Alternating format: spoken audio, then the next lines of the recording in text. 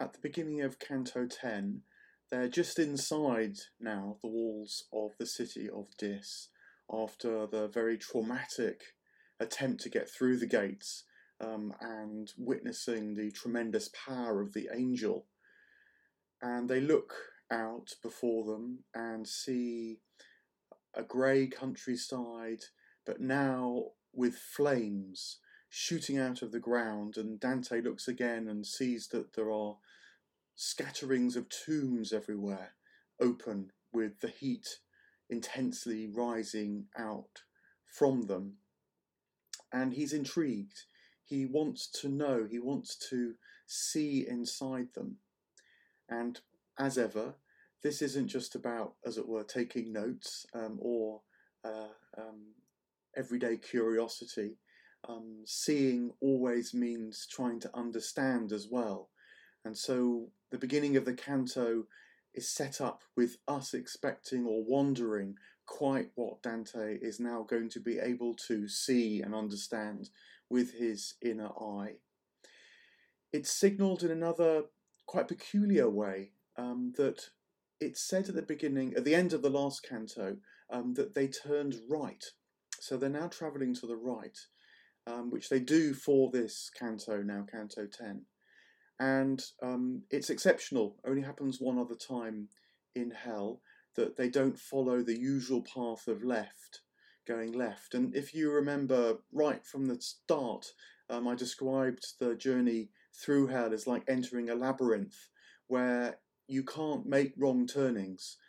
It can feel like you're getting closer, moving further away, lost, nearly at your destination. That's what a labyrinth is like. But you can't make a mistake if, as it were, you follow God's way. So turning right is peculiar here.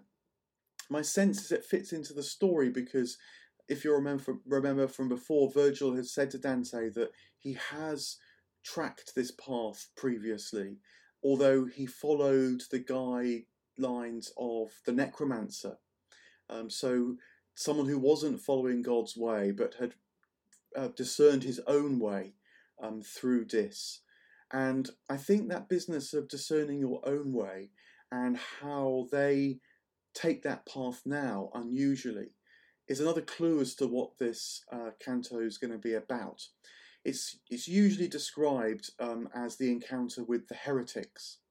And again, in sort of Heretics 101, that means not believing the right things, believing the wrong things, insisting, you might say, on the wrong things.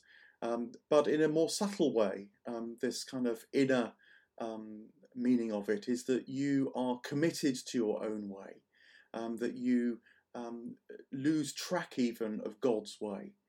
And Dante and Virgil do that a bit in this canto, and they encounter people who have done that so much that they now find themselves in hell, unable, in fact, to return to God's way, you might say, to the true path that can lead to fullness of life.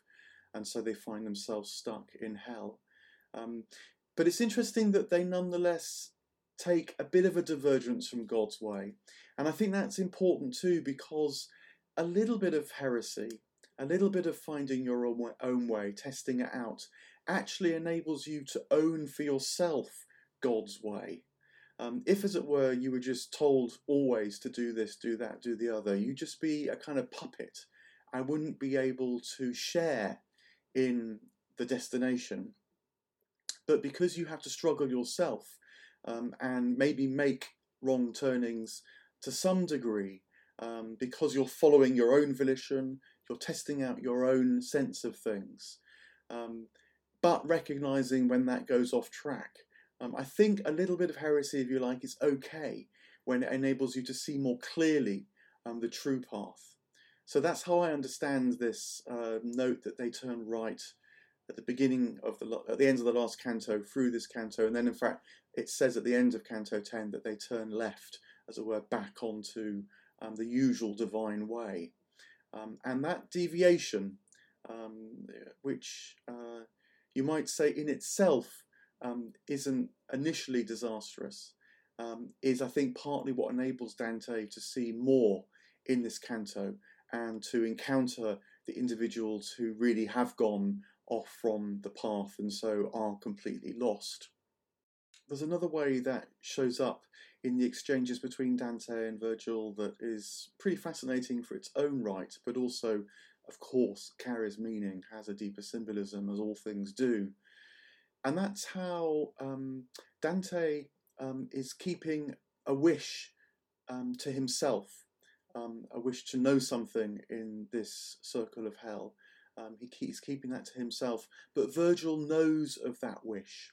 And Virgil says to Dante, I know that you're keeping this wish to yourself. It creates a sense of Dante holding on something, again, that's a bit illicit, he's a bit guarded about. Although he says to Virgil, I'm only not telling you because you previously told me not to speak too soon. So it's a nice combo because Dante is partly guarded, but he's also learning. He's also learning not to speak too soon, as he had done previously. Do you remember when Virgil had told him off and he'd hung his head in shame? So there's that sort of just sense of struggle between the two of them. It leads them to their first heretics that they encounter, and these are the Epicureans. Epicureans, it was said, didn't believe in the immortality of the soul. They believed that when you die, your soulful atoms, like your material atoms, kind of return to the great atomic mush of the cosmos, and so you, as an individual, lose the possibility of immortality. That's, as it were, the kind of heresy 101 belief that they don't have. But again, it's got a sort of implicit meaning, which their commitment to that belief leads them towards. And that is a kind of self-sufficiency in Epicureanism. The surviving letters of Epicurus tell us that Epicurus told one of his friends who he's writing to not rely on his friends, but to cultivate self-sufficiency, self-reliance within himself. And if you like, that's the kind of existential aspect of not believing in the immortality of the soul. To believe that your soul is immortal is to believe that your life beyond death will somehow be sustained by the divine as well. Whereas if you cut that off, then it leads to the idea that somehow you've got to make something of the one life that you've got. No one else, as it were, can really make it for you. That kind of Epicureanism is quite common, I think, now. People who don't believe in life after death will often say you've got to make something of this life. That's where this life's meaning comes from, even, that you can make something of it yourself. Well, it's understandable in one way, but the encounter with the Epicureans here in hell signals that whilst it may seem even noble to some degree, it's a very risky strategy because, as it were, you might become so convinced that there's no life after this life, so convinced that this focus now is what counts, that you lose the capacity to experience a life after this life in God's way. And so, as it were, like the Epicureans in hell, end up with all being lost. It's also very interesting because that attitude is precisely the opposite of what Dante has just experienced when they were stranded before the city gates of Dis, that it did precisely take divine power to let them through the gates of Dis, that they had to realise how they couldn't be self-reliant, that their self-sufficiency was not going to be enough. And it was a deeply painful and traumatic moment. Dante really falls apart, as you'll recall. But that moment, as it were, even without realising that they had to fall upon God's intervention, God's sustaining power, with the angel appearing, that enabled them to get in touch with this deeper aspect of reality, this deeper side of things, which they wouldn't have known if they just relied on themselves. And in a way, that's what the Epicureans, with their belief, their heretical belief, can never really fully know, that there is a deeper power that they can rely on that can take them through even the most traumatic parts of life. Then something seemingly quite different happens. A chap pops up from one of the tombs. He's heard Dante speak, recognises the Tuscan accent, and well, it says actually he rises out of the grave, and the image is described quite precisely that he rises just to his waist, so that Dante sees him from the waist up. And it's, I think, a kind of mock resurrection that this chap is enacting. It's said that he looks then scornfully on the rest of hell. He looks very proud, as if he's managed to rise himself. There's also in the commentary the observation that this chap looks a bit like the man of sorrows, as is described in the Hebrew Bible. And of course, he's not a man of sorrows. He's a man full of pride and scorn. So that tells you something about how this chap we're about to encounter has a different kind of self-sufficiency, self-reliance. It's one driven by his sense of his own specialness, his sense of his pride. And so the implication is that has he cut himself off from a deeper capacity to take in the power of the divine, to be porous to that, you might say. Very interesting moment that Dante is initially scared by the appearance of this chap, and draws close to Virgil, but Virgil says, no, you go and talk to him yourself. He pushes him away, and this is the first time in the Inferno that not just Virgil has left Dante on his own, which he just did previously, but now has said, no, you go and talk to this person, but choose your words carefully, he says. And the implication is that Virgil, as a good teacher, is now forcing, actually, Dante, but asking Dante to begin to try and find his own way, to make his mistakes, you might say, to risk even a bit of heresy. And Dante, sure enough, does fumble and is quite intimidated by the encounter, but nonetheless, it's kind of an important new step for him to take. It turns out that this chap is called Farinata, and he is a leading figure in the warfare in Florence in the generation before Dante. He was a leader of the Ghibellines, whereas you'll remember Dante was from the Guelph side. And their exchange is a lot about the conflict in Dante's in the generation before Dante.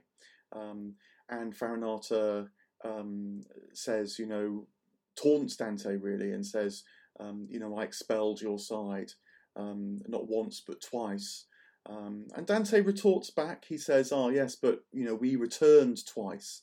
So you didn't actually defeat us after all. There's sparring between them, but this talk of return, it turns out, is a sensitive subject for Dante, because it's not just about what happened to the Guelphs, but it's raising the possibility about his own personal return to Florence, which he's about to find out from Farinata is going to be severely questioned. Farinata then, as it were, in another retort, makes a prophecy and says to Dante, in 50 suns, in a period of time, you're going to realise that the art of return is a lot harder than perhaps you think. And this really starts to trouble Dante. But something else happens before that moment, in fact, because the conversation with Farinata, him half out of this tomb, the flames burning, as it were, Dante feeling intimidated, but wanting to sort of try and have a conversation about things that really matter to him. That conversation is interrupted because another figure, at least the head of another figure, appears out of the same tomb as well. This is another aspect of hell which is going to become more and more common, the way that the souls are stacked into tombs, much like they've been kind of laid in the mud in the higher reaches of hell. Another chap appears, and Dante recognises him.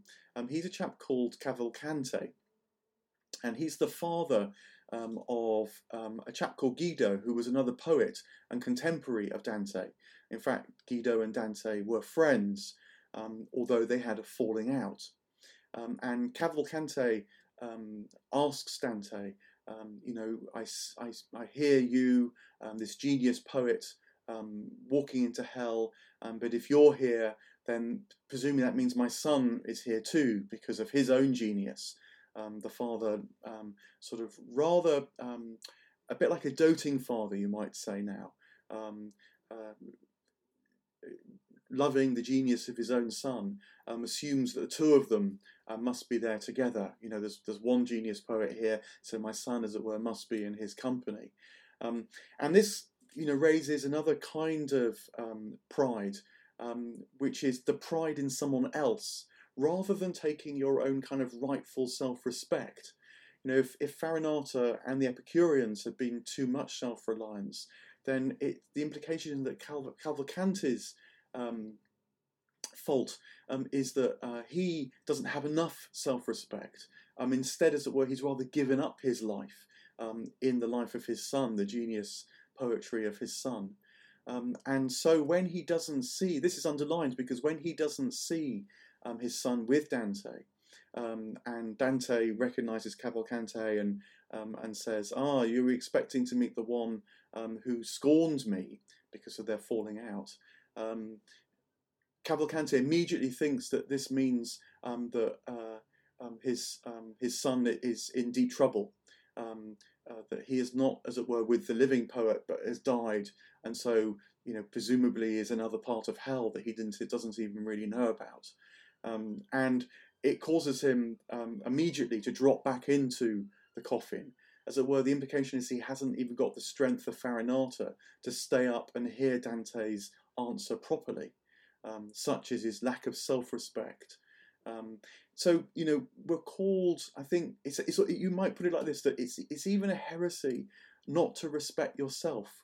If we're made in the divine image, to give that up, as it were, and see only that genius, that image, even in your son, that too can cause you to lose the path, to fall away from the divine path. In a way, Cavalcante is saying, I've given up trying to live my own life. I'm living it now through my son. And so he's completely traumatized when his son is not there with Dante, presumably in another part of hell. That life hasn't worked for him either. He's a pathetic figure against Farinata's proud figure. And you get the sense that Dante, although in a sort of stumbling way, is beginning to find the path between the two, sort of drawing on God's strength, relying on Virgil, but nonetheless making something of it himself. Cavalcante falls back into the tomb, and Farinata, it said, continues almost without kind of skipping a beat. He's not remotely interested in the person that he shares the tomb with. And they carry on sparring about Florence and what's going to happen in the future. Farinata makes this very interesting remark at this point.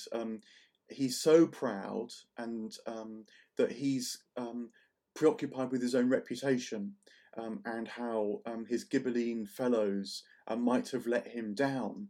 And he says that they might have let him down torments me even more than that I'm here in hell. Now, that in a way is impossible. What can be worse than being tormented in hell? But it tells you something, I think, about the psychology of that leads the soul to be lost in hell. That hell, in this case, kind of is of his own making, because he is so preoccupied with his own reputation.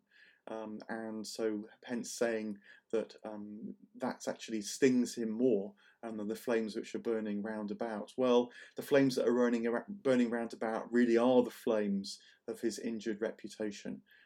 So he looks stuck here for all eternity.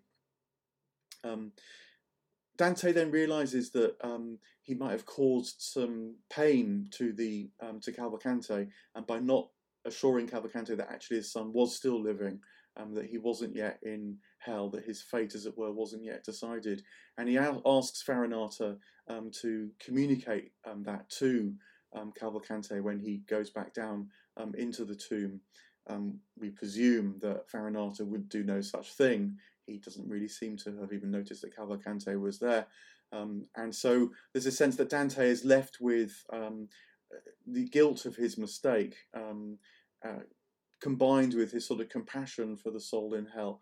And again, that's a sort of painful state to be in, but it's one that is important to be able to tolerate, to be able to recognize your own mistakes, and yet not fall into despair, because, and again, in a way, that is to lose track of the way. It's not to respect yourself enough. It's to, as it were, fall into the risk that the heretics fully make when they just follow their own way and lose track of the path.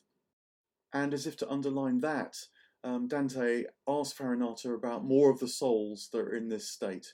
We're given a couple of names, nothing much more is explored about that.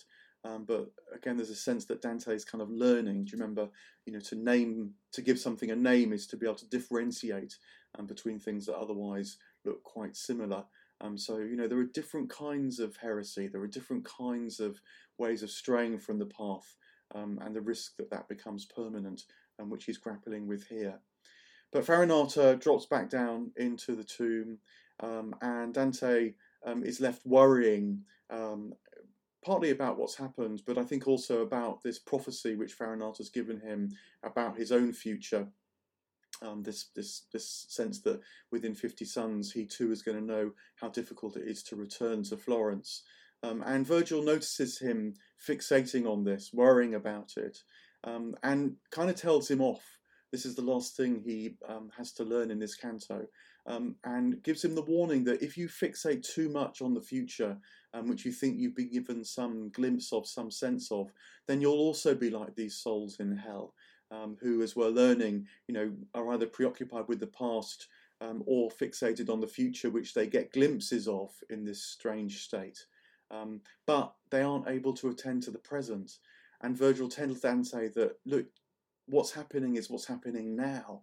And if you don't pay attention to that, if you don't really let yourself experience and be changed by what's happening here and now, then you'll stay on this wrong path, and you'll miss actually the pathway to the destination that God otherwise wills for you. And Virgil at this point reminds Dante that they're there because of the love of Beatrice and Lucia, and also the Virgin Mary. That's the present that Dante must try and pay attention to. And as if to underline it, at that point that Dante, the poet, tells us, they turned left once more, as it were, they moved off the heretical path.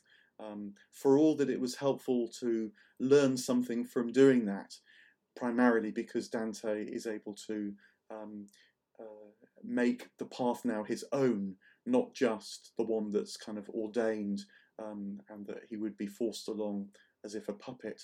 He's able to get enough sense now that he must make that path his own. And so with that bit more will, that bit more understanding, and that bit more love and desire, though it's painful with the guilt, he and Virgil continue through more deeply into hell. This plain just by the castle of Dis, it said, was a kind of countryside of flames and tombs. It's almost like a kind of vestibule to the deeper hell that they're now about to enter. And the canto ends with them coming across an unbearable stench that causes them to stand stock still.